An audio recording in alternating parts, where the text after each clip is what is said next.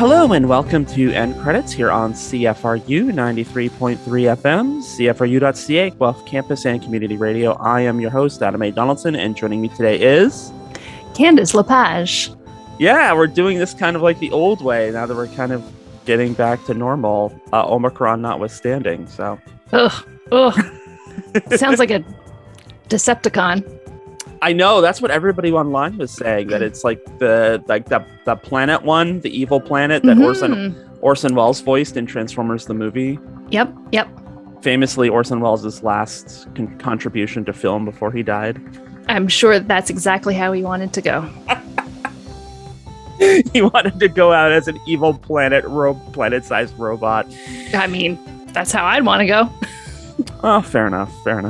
End Credits is a local movie show for local movie fans. We're here every Wednesday at 3 p.m. to talk the latest in pop culture and review the newest movies, which this week will be the new biographical musical, Tick, Tick, Boom, which you can now stream on Netflix. Surprisingly, it's not bomb-related. Found that out right at the top. But speaking of bombs, I shouldn't have said that. Candace is here at the beginning of the show because I asked her to dip into her wheelhouse and help us present the top five in Candace's estimation of the Hallmark Christmas movies, which is now like would you say it's an entire subgenre unto itself, the Hallmark Christmas movie? Yes, absolutely. Absolutely a genre unto itself, because there are even other, there are other sort of Christmas romance movies, but that are not Hallmark, and they're clearly not Hallmark. So yes, it's its own genre for sure. Mm-hmm. And they do occasionally like shoot some scenes for select. I mean, how many of these new ones do they crank out every year? Like how many would you say? Well, so last year, which was my first year getting into the Hallmark world, I think they had... the Hallmark Extended Universe. Yes. I think for Christmas, they did something like 40 films. Wow. And they started airing them on the day after Halloween, if I remember correctly. So right at the beginning of November. Mm-hmm. And that's... So Hallmark actually has two networks. They have one that's called Movies and Mysteries, and the other one is just the straight Hallmark channel. So they actually make movies for both of those networks, which is part of how they get so many films done too. So some of them, there's the Hallmark Movies and Mysteries, which tends to be all of those films tend to have some sort of like, I use the term mystery really loosely. But there's a mystery, like they're trying to solve something. It's like, they found a letter in a time capsule and they have to find, the guy who wrote it to the woman and get them back together, or a jewel, piece of jewelry was lost, and so there's some sort of like mystery involved. And then there's the other ones that are just sort of the straight up romance type film. Usually fish out of water, goes to small town, has an awkward, interaction with other main character, eventually falls in love. Right. And usually the town is like overly obsessive in Christmas in some capacity. It's either too much Christmas or not enough Christmas. Yes. Well, typically it's actually sort of both. There's usually, so the fish out of water person is often either like not Christmassy, and so everyone's like, you got to fix this, like your problem is that you're not Christmassy enough, or the fish out of water person is like super duper Christmassy and loves the town because everybody is Christmassy, and then there's the one other person who's just like, humbug, and they're like, we got to fix you. Okay, now that we've set the stage and we're recording this as the snow literally falls outside. It does look like a Hallmark snow globe out there today. So it's almost like we planned it. So why don't we start off your top five with the number 5? Sure. So so my number 5, so this has been when I started doing this last year at Christmas, it was because it was the pandemic. I knew I wasn't going to be like home for Christmas with my family. We weren't going to have the usual like big sort of to do. And so I thought, you know what, I'm going to just personally sort of amp up my Christmas vibes Mhm. so that I can still feel like I'm getting it somehow. Mhm. And so I decided, okay, I'm going to watch these movies. I spent the, $13 a month to get the Stack TV subscription added to my Prime, which for anybody who is a Canadian and really wants to support Canadian television, then Stack TV is the way to do it, because it's like, I think it's like 10 different Canadian channels. Mhm. And you can watch the shows live. You can also watch all the stuff streaming. So the W Network is on there. The W Network is the Canadian exclusive Hallmark broadcaster. Mhm. Except for some weird things this year where Global's been showing a few of the movies and then they're not showing on W, and it's really annoying, but that's besides the point. So there could be some better films that I haven't seen yet because they haven't aired on W Network. They're cherry picking. Yeah. I know. I don't know what's going on. But so I started this last year for Christmas. And what I suspected was going to happen is what happened, is that I kind of went, okay, well, I've watched like all 40 movies they released this year. Mhm. And now, like, I've had a movie every single day. What am I supposed to do? And so then I started like diving into like past Hallmark movies. So my number 5 is actually maybe the only one from sort of like a while back, actually, because Hallmark is also starting last year. This is like some real, like, I listened to a whole podcast about the Hallmark channel now. It's really weird. Mhm. But so last year they fired their CEO and brought someone new in, and there's been a lot of changes, and they're really trying to modernize the whole thing. Mhm. So much of the older films are that like really formulaic Mhm. sort of thing. Mhm. And they're really sort of working hard to kind of get away from that. So most of my films are all from the last couple of years because they have been doing better quality films. However, my number 5 is called Window Wonderland. And it's Mhm. from like way back. It's from 2013. And I watched it last Christmas after I had gone through all of the films. And I was like, well, now what am I supposed to do? I guess I go back in time. And so Window Wonderland is super fun.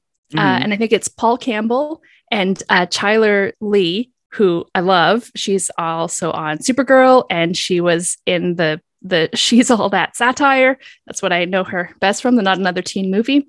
Mhm. So I love this film. It's super fun because you'll probably find, I think there may be a theme. I don't know if it actually themes that way, but I'm kind of a fan of the like sort of enemies who become, who fall in love, essentially. And so that's totally what's going on. These two people both work Like You've Got Mail. Yes, except that one was super creepy. When one of the enemies has considerably more information than the other. Though I think that happens a little bit in Window Wonderland too. Anyway, so these two, the two main leads both work for a department store. And of course, this department store has like the window, like every single day for the week leading up to Christmas, they do a different window display. And so they're sort of vying for they're not really vying for the position. Chyler Lee's character really wants the position, and Paul Campbell's character is like, whatever, I showed up at work today, didn't I? He's really, so they're very antagonistic towards each other because he doesn't care about anything, and she's like super like high energy, etc. And so they get pit against each other. So they split the window in two, and they each have to come up with their own displays every single day. And of course, they're doing this late at night. It's just the two of them and blah, blah, blah. And they fall in love. And it's very, very cute. It's just, it has that real Christmassy feel too, because of the window displays and stuff like that. And you get your standard, like, one person has a really good, like, Christmassy family life and the other one doesn't, and all that sort of stuff. So Window Wonderland from 2013, which is like super way back. It might as well be 100 years ago. Might as well, yeah. All right. Window Wonderland. Cheery people designing Christmas windows. Some under duress. Okay. Yeah. What is number 4? Number 4 is one from last year. And it's got a ridiculous title, and that pretty much explains the movie. It's called Never Kiss a Man in an Ugly Christmas Sweater. Mm-hmm. Mm-hmm. You know, that's the other thing about Hallmark movies. Sometimes the titles are just like so way out there. It's kind of hilarious. There's actually a movie called You're Baking Me Crazy. Yep. Okay. About competing food trucks, which is, but like, wow, I think they get like 5 stars for the title. So Never Kiss a Man in an Ugly Christmas Sweater. So super sort of bubbly, kind of awkward woman who was just really fun. I really identified with her. She's a single mom. Her daughter's about 12, and her daughter is going to spend the holidays with her dad for the first time, like since they've been split up. And so it's a little hard for her. She's like, oh my God. She's like, I'm totally fine. I'm fine. I'm fine. And she's like, not fine. She's really sort of upset about not being with her daughter at the holiday. But in the meantime, clumsy woman that she is, she accidentally knocks this guy over with a Christmas tree while she's trying to bring it home. And she had previously run into him earlier at the park with a young boy, and he had on this ugly Christmas sweater, hence the Never Kiss a Man in an Ugly Christmas Sweater. And so there was all sorts of like weird things where she thought that he was the kid's father, and he's actually the uncle, and he's staying with, you know, his brother and his sister-in-law. He's broken his arm because of the Christmas tree incident. And he was supposed to fly to somewhere to go skiing. And so he has to cancel a ski trip because he can't do that. And his brother and sister-in-law are like, it was really great having you visit for a while, but we don't have room for you anymore. So you can't stay here. So the main character, super awkward main character, has a guest house that she like rents out. Usually she's like, oh my God, it's not rented, so you can come stay here. And so he goes and stays there, and she's super awkward and tries too hard and keeps pressing on him like, come over and have dinner. I feel so bad. I feel like she just feels so bad about the whole thing that she's like super in his face until eventually he falls in love with her. Which is the ultimate way to avoid litigation, I think. Well, yeah. Yeah. And it's just that could have been ugly in court. could have been, yeah. But it wasn't, because he had on an ugly sweater, and then there's a whole other part where she gets an ugly sweater. It's cute. She was, like I said, she was super awkward, which was awesome. Often you get the like super like, the characters are kind of weird. Like this character, she played it so sort of normal and natural, even though she was like, I kind of describe the movie as like the opposite of Manic Pixie Dream Girl. Like she's the Manic Pixie Dream Girl, but she's the one who needs to be fixed. Right. And so this guy who's kind of grumpy helps her sort of like calm down. All right, let's get to number 3. Number 3. Oh, right. So this is actually another one that's a little bit older. It's from the year before 2019, but it's called Christmas at the Plaza. And the reason it's on here is almost entirely because it is just, if you want to see Christmas explode on screen, Christmas at the Plaza is the one to do it. It's about a woman who is like a museum sort of curator, and she gets hired by the Plaza, which is a famous hotel in New York, to do a like Christmas through the ages at the Plaza, because excuse me, every year they have like a big tree, and they do a different I think a different tree topper every year, and all this sort of thing. And they wanted like, we want to have this like thing about Christmas at the Plaza. So they hire her to do it. Of course, the nice thing with Hallmark is that nobody who writes for Hallmark actually has any idea how real jobs actually work. And so they hire her for this project, which is fine, except that they're like, okay, and we're going to display it in 6 days. It's like, no, that's not really how museum curation. That's not, no. But so then she's freaking out. She's like, oh my God, I got to do all this. And so she's spending all her time at the Plaza and in their archive room, which has just like loose things that aren't like labeled or anything. And so she's trying to like get all that organized. Meanwhile, the guy who's actually hired to do the decorations, who again, with a Hallmark, no idea how real jobs work. His entire job is to be a Christmas decorator. Mm-hmm. And he has no employees. He's the only person. I'm like, there's no possible way that this man has any sort of lucrative career path. Mm-hmm. Mm-hmm. Like, what does he do for 10 months out of the year?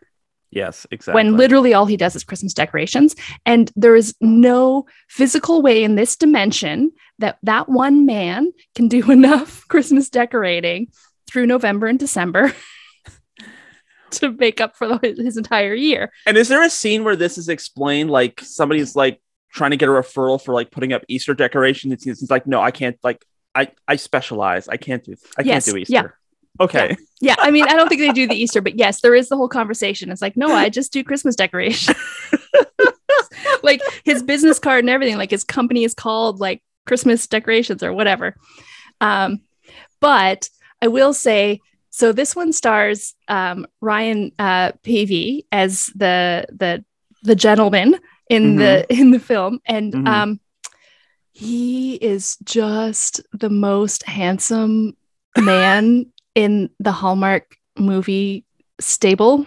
It is so dumb how pretty this man is, and I have watched all of his movies, and most of them are terrible, and it's just like, I don't even care that it's terrible. I'm just going to watch him do his thing. I think last year or sometime in the middle of the summer or something, I had watched another Ryan Pavey movie, and I think I tweeted, I think I just have to accept that I would watch a movie of Ryan Pavey reading the phone book and be happy with that.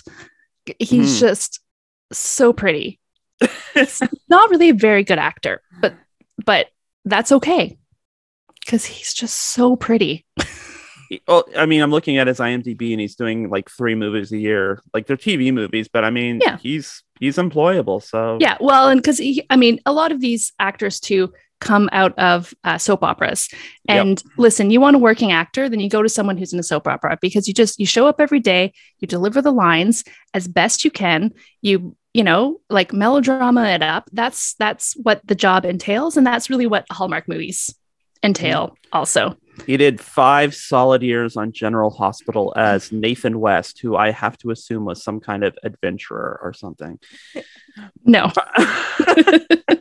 All right, what's your number 2? Okay, my number 2 is from this year. It's the best movie of this year so far. It's called Boyfriends of Christmas Past. Mm-hmm. Sequel to Girlfriends of Christmas Past.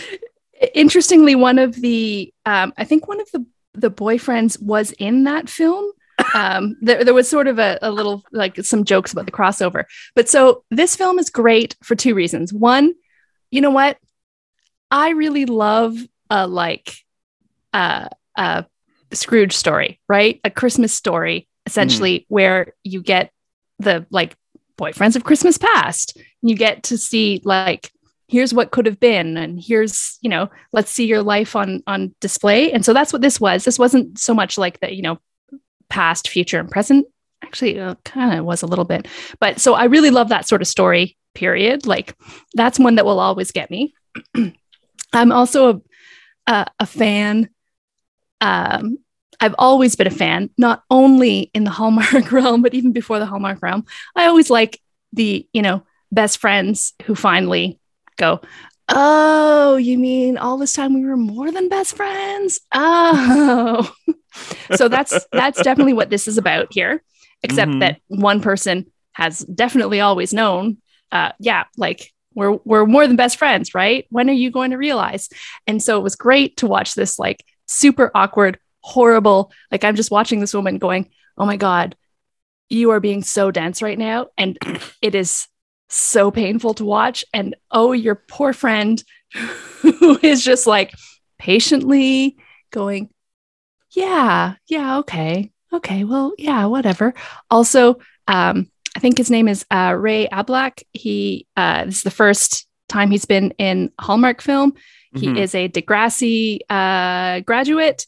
And holy smokes, he's attractive too. It's no Ryan Pavey, but that's besides the point. So but he's very attractive, man, he was really fun, self-effacing. I really, really liked his performance. I was like, I'm excited about this new guy. Let's get him in more movies. The other reason why it's so great is because this movie was so racially diverse, and not in a way that was like, we're just going to hire Black actors for this part. We're just going to hire Asian actors for this part. It actually was part of the film. So the main character, whose name I can't remember, is Korean. Lauren Kim. Yeah, she's Korean. She comes from a Korean family. And of course, Appa from Kim's Convenience plays her Appa in this also. And, you know, they like talked about like Korean Christmas traditions and foods and things like that. And it was part of the story. It wasn't just like, oh, we're just checking a box.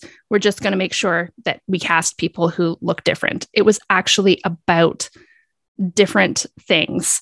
So I really, really liked this film. I think it was, so far, I'd say it's the best one of this year, but there's been a lot of really good Christmas films this year. I will say, just as a quick sort of, I guess, special mention, One December Night, which just played recently, is also really, really good and super different from other Hallmark films.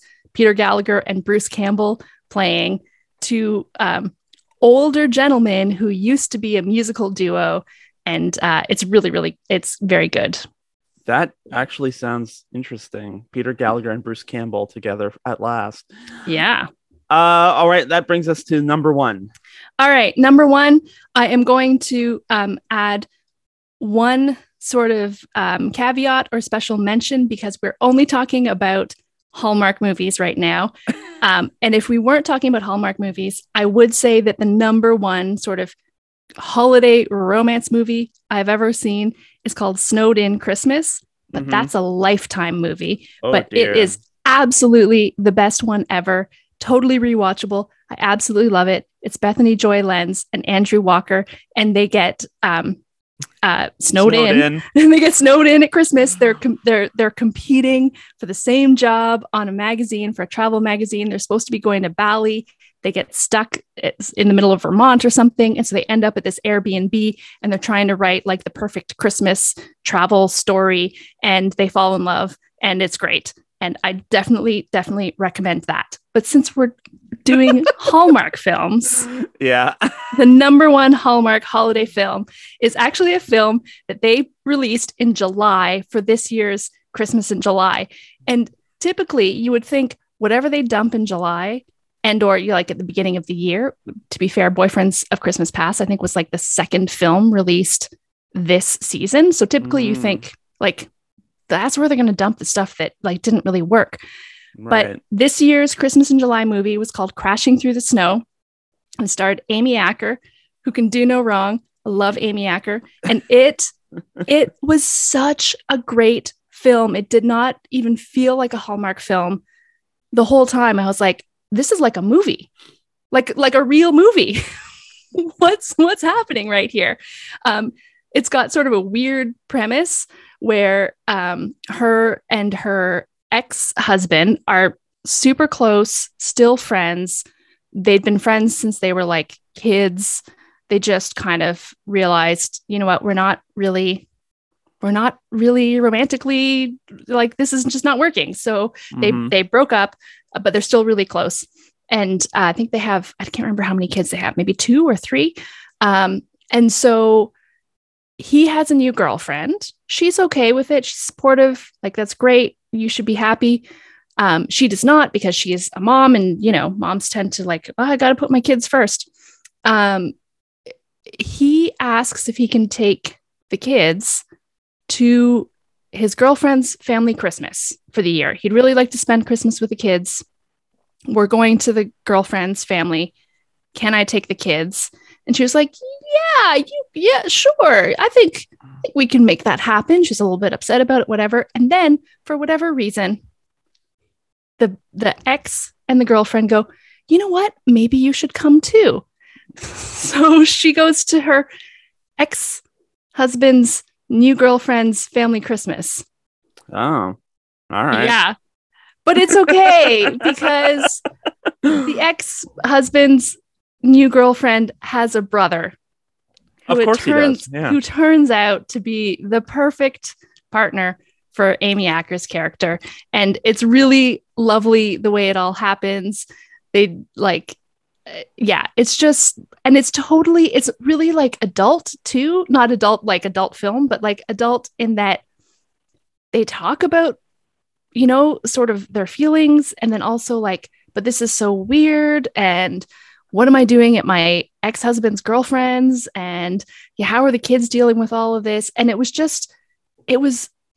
really, really good. It was so shocking that it was the July movie, and that it was as good as any movie that would be like released on the big screen. It was great. And I 100% recommend it. And also Snowed In Christmas.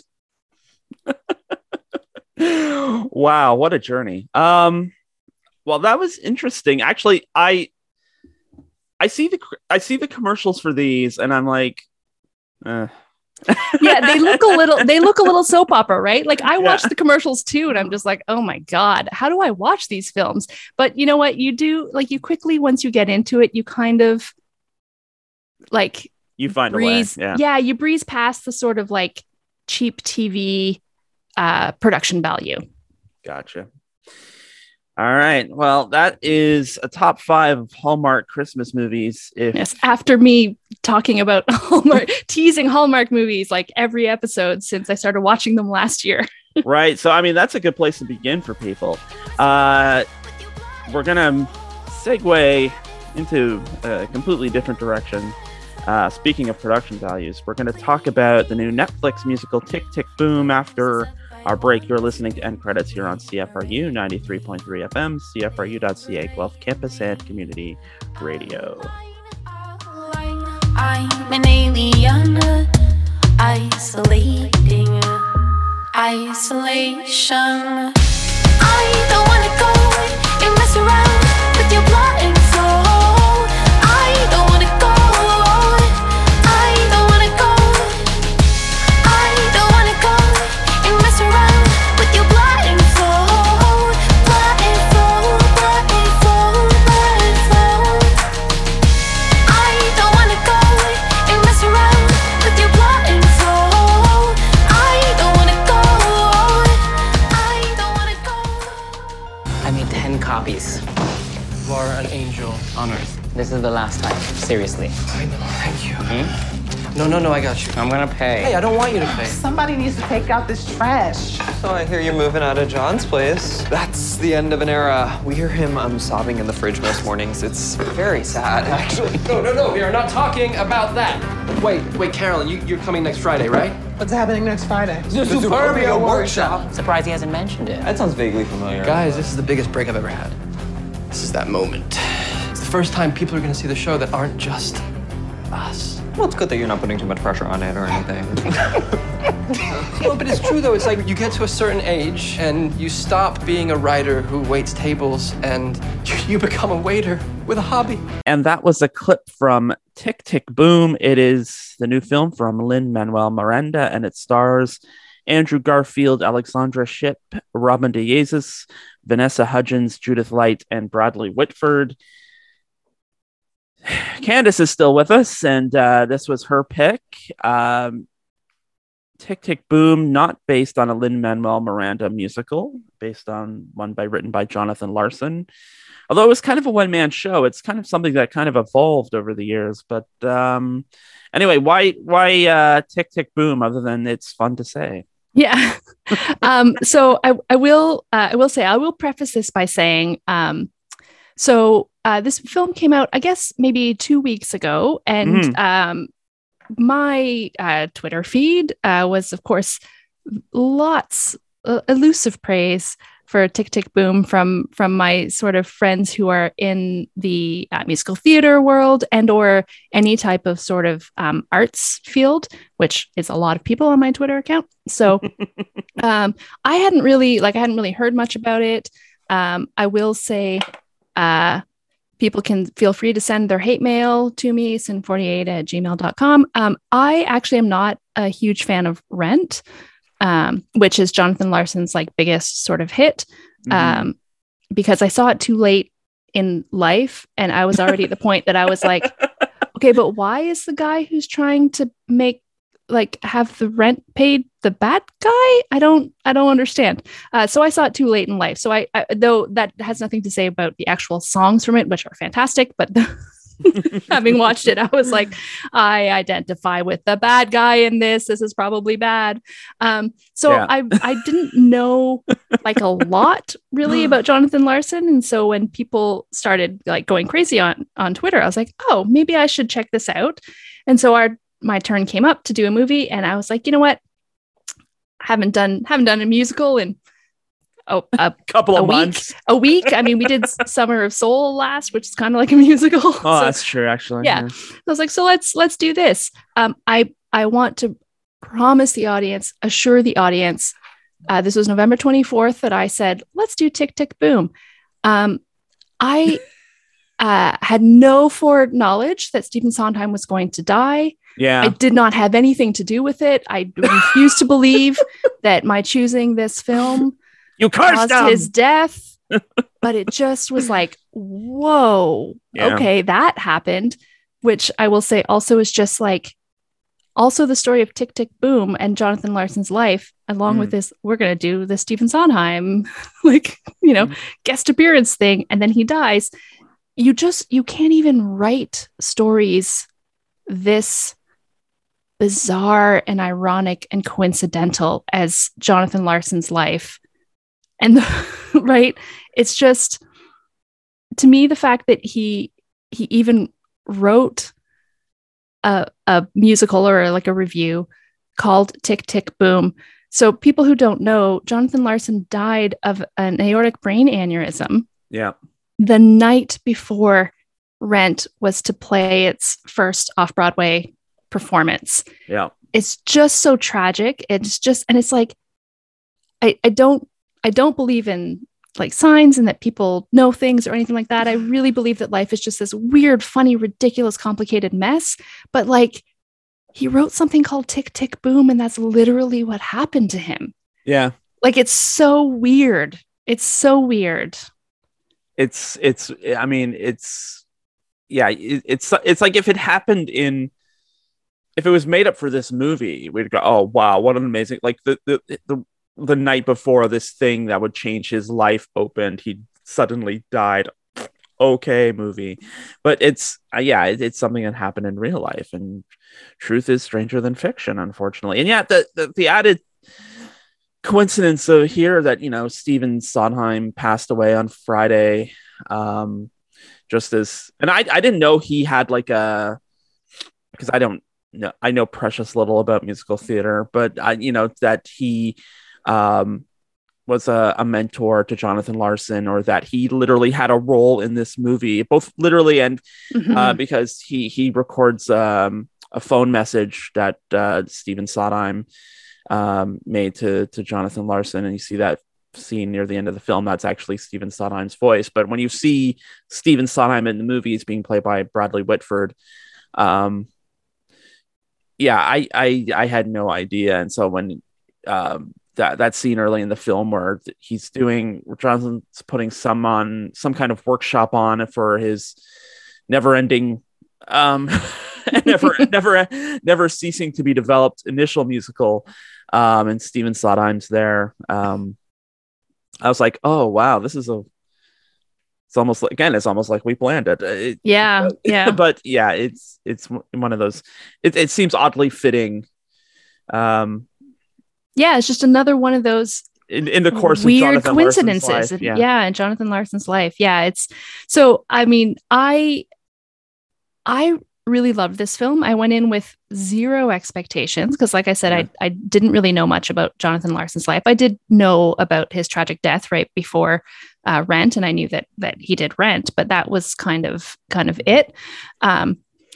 There's so much interesting about this film. Like, there's so many bits and pieces like that we could talk about, like the fact that Lin-Manuel Miranda's first like directorial sort of thing, and it's not one of his own musicals, so such an interesting, it's like, oh, how interesting that he would decide to do someone else's life and things like that. But then also this film is so, I mean, the word meta is super overused, but this is the strangest musical I've ever seen, except if maybe I had seen Superbia, which is the musical that this musical was about producing. If anybody could follow that.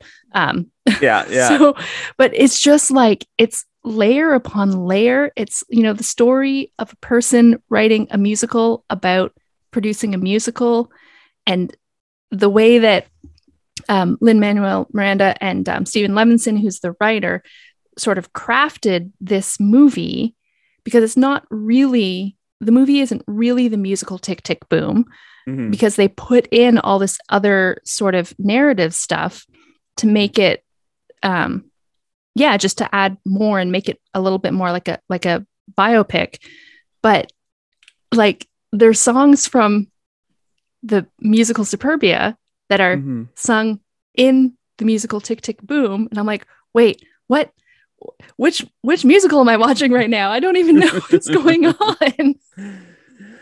Yeah, it's just like the opening number where there are so many different layers, where it is a narrative tale about Larson waiting tables and working on this musical, and then it's also him talking about that time as he's performing Tick, Tick, Boom in front of an audience, and then there you get whole movies spliced in there, or not of him, but of Andrew Garfield playing him in whole movies, and there's scenes of, you know, him out and about talking to his girlfriend, and there's like so much going on, and it immediately sends us like frantic pace, because it's all about Larson's concern about not being a famous composer by the time he's 30, which is a week away. This is all about the week leading up to his 30th birthday. And so you get that sort of frantic pace, that all these things are sort of going on in his head all at the same time. And it was, this is kind of a weird one for Lin-Manuel Miranda to sort of cut his directorial. I'm glad he did, though. And this, you know, you have him directing, you have Stephen Levinson, who wrote the screenplay, who also wrote Dear Evan Hansen. So you have like these two guys who are kind of inheritors of the Larson mantle, sort of telling his story. And then you have Tick, Tick, Boom, which, as I said, has, from what I gather in my several minutes of internet research, took like several different forms over the years, as sort of like a one-man show, and then like a 3-person show. There's a lot of room where this is like kind of like a sort of like nerdy. This is like a movie that really makes it fun to be nerdy about musical theater, which again isn't me, but I understand why it would appeal. And it actually appealed to me as someone who is not nerdy about musical theater. And I think there's a certain feeling in this movie that they were allowed to play, that they were allowed to shape and shake up the material as they sort of see fit. Because, you know, I'm like you, I came to Rent too late, and I came to Rent through, well, what else? The movie Rent, which, you know, was made several years after the Broadway debut and after it won all the Tonys and all that. And it's like the way that movie is made, it is treated with like this preciousness. It's like, we have to observe the text with a capital T. And of course, it also brought back everyone who was in the Broadway show as well. So there was a kind of preciousness to that isn't here. They're honorific of the material, but as a production, it feels very loose. It feels like they're trying things as they're going along. It doesn't feel like they're treating the text with a capital T. They're having fun doing this. For musical theater nerds, there are a lot of there's actually like internet articles that will walk you through the cameos in this one scene at the diner. Yes. And I will say, when I was watching that, so the song Sundays is what it was. And I mean, I loved it. That whole set piece was great, but it didn't take me very long, as like we're sort of getting different. So it's like the busy Sunday brunch at the diner, and they're short staffed. And I used to work in a diner for 5 years. And so there was a lot that I was like, I I know this is all. I'm here. I'm here. Yeah. But as they started going through some of the people in the diner, it didn't take me long to go, hold on, all these people are people, because I started to recognize a few of them, starting with Joel Grey, who was the first one I recognized, but then like Philippa Sue, who's Eliza Hamilton, and the woman that she was with, whose name I can't remember, but I know her from a variety of different things. And I was like, hold on. And then I was like, Bernadette Peter. Yeah. Yes. Like every single one of these people is someone. This is so cool. And like, that felt like Miranda just really trying, like, you know what?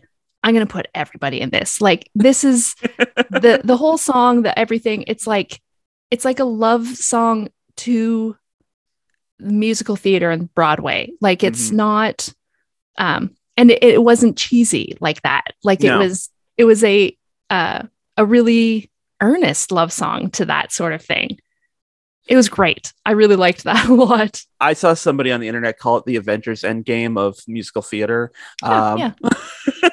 But I mean, there were people I recognized too. Like I recognized Joel Grey and I recognized Bernadette Peters. Like BB North is in there too, who's, I mean, she's done as much like film and TV as she's done Broadway. But it's interesting the way, like, one of the things I really liked about this is like there are references to Rent, but they're not like heavy handed. Like there's no scene of like somebody walking through the hallway of the apartment going, nobody pays the rent on time. And then, and then you see Jonathan Larson pull his chin and go, interesting. Or like, there's nothing like that. But I mean, Lin-Manuel Miranda also cast like people like Vanessa Hudgens, who was in the live TV version of Rent. So you get that kind of the kind of like subtle Easter eggs, and she's one of the performers in the workshop. I think she gets the big song he is struggling through the whole course of the movie to write. Yeah, and so there's a lot of neat stuff like that. It really is kind of it's a love letter to Broadway, specifically musical theater generally, but it's also interesting.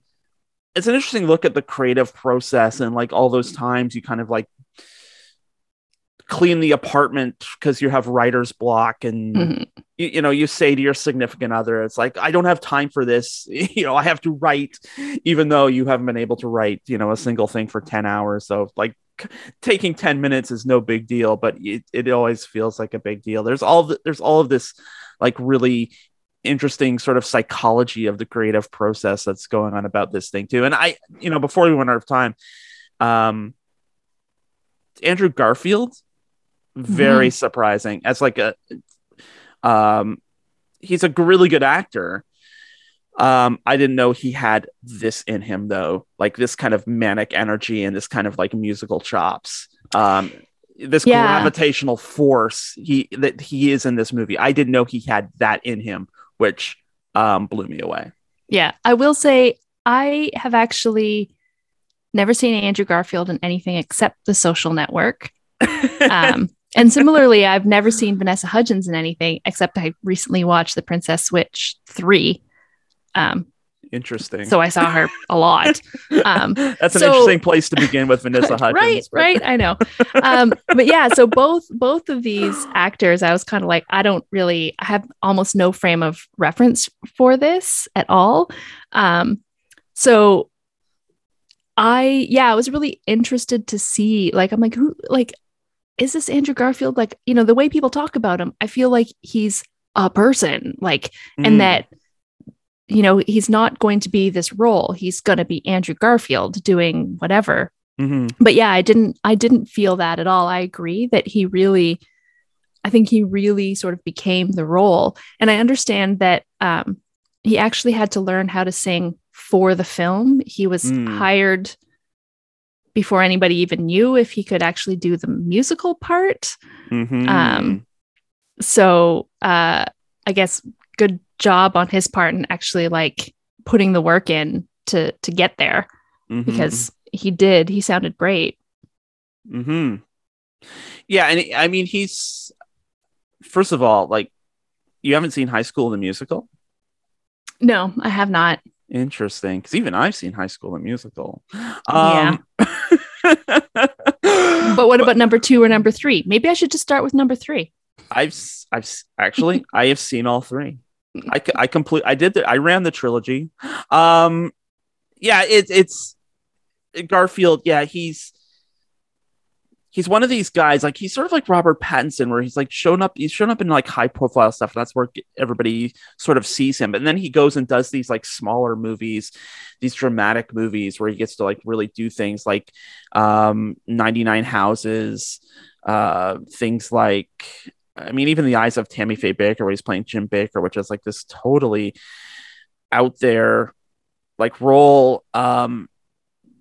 Also because you have to sort of play at Jessica Chastain's level, and she gets like the meteor part in playing Tammy Faye. But like things like Under the Silver Lake, he was in Silence, and The Social Network too, where he also gets sort of like the less flashy role. He's not playing Sean from Napster, he's not playing Zuckerberg, he's he's kind of he's not the Winklevi, so he has to basically be the straight man in that movie. And I'm kind of surprised they didn't know he could sing before they cast him. Right? I know. That seems like really rolling the dice, but I mean, say what you want about Lin-Manuel Miranda. He seems to have an eye for talent. So, maybe at this point we should just trust it and go with it. Mm-hmm. Mm-hmm. What else is there to talk about? I know it's supposed to be like the moment in the focus group scene where he's where he like kind of loses them, but Chubstitute, I thought it was great. That was solid branding. I think that was solid branding. I could see myself eating Chubstitute. I'm just saying. Yeah. I will say, I mean, it's very interesting, and it sort of falls a little bit into the same place that Rent did for me. It's kind of like, I really struggle, I guess because I have so many friends who are artists, who also have jobs. And, many of them are also like jobs in the arts. Like, it's just, sometimes I keep sort of coming back to this thing going, I mean, we don't all have to die for our art. Like, there are, I mean, like the character Susan, his girlfriend, right? Like, is going to go permanently teach kids ballet.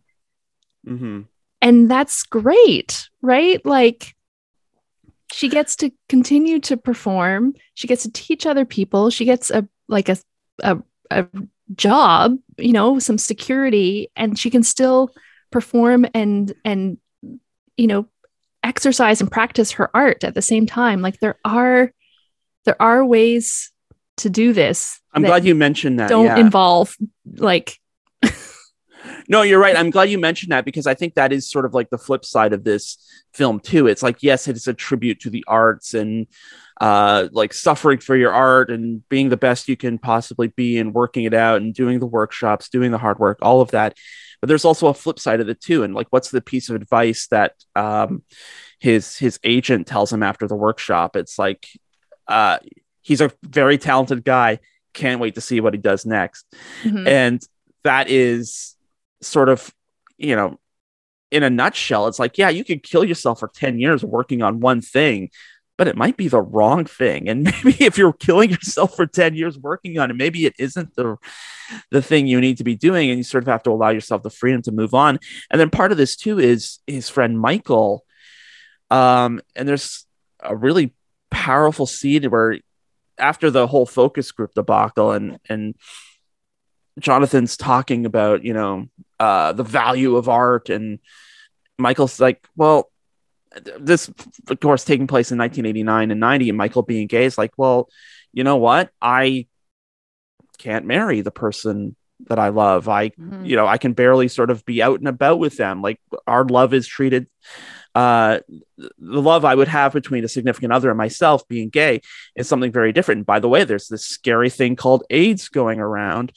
So, the choice I'm deciding to make is, yeah, I'll go for the corner office. I'll go for the nice apartment. I'll go for the nice car, because at least I can have those things. I can't necessarily have these more ethereal things like the romance, like marriage, family, kids, and all of that. And there's this scary boogeyman called AIDS out there that we, learn in due course. Michael is HIV positive. Mhm. So that's part of it too. The film is this stirring defense of the arts, but at the same time, it's kind of a, if that's you, that's cool. But like, don't cast this negative energy down on the people who make different choices for themselves, whether that is Susan, who goes to teach dance up in the boonies, or The Berkshires. I forgot the literal name of the place, but or Michael, who's like, I'm a crappy actor, but I'm really good at advertising, so I'll do that and I'll make money. And I don't get everything I want in life, but I'll have a nice apartment and what I assume was a pastiche of Trump Tower. Yeah, the Victory Towers. Yes. That, because it was Midtown, and the lettering on the front of the Victory Tower was very specific. Yeah. Yeah. I sort of thought the same thing when I saw it. I was like, yeah. Yeah. I don't know. It's yeah.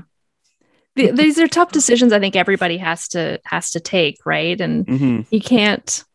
I think that's what I didn't jive so much with Rent, is just like all of these other people who made a different decision for whatever reason, just looking down on the people who are like, okay, but like, I'm gonna do it this way. Like, yeah, I want to save the theater too. And to do that, it's by making money for the theater to be saved. Like, yeah. Yeah. I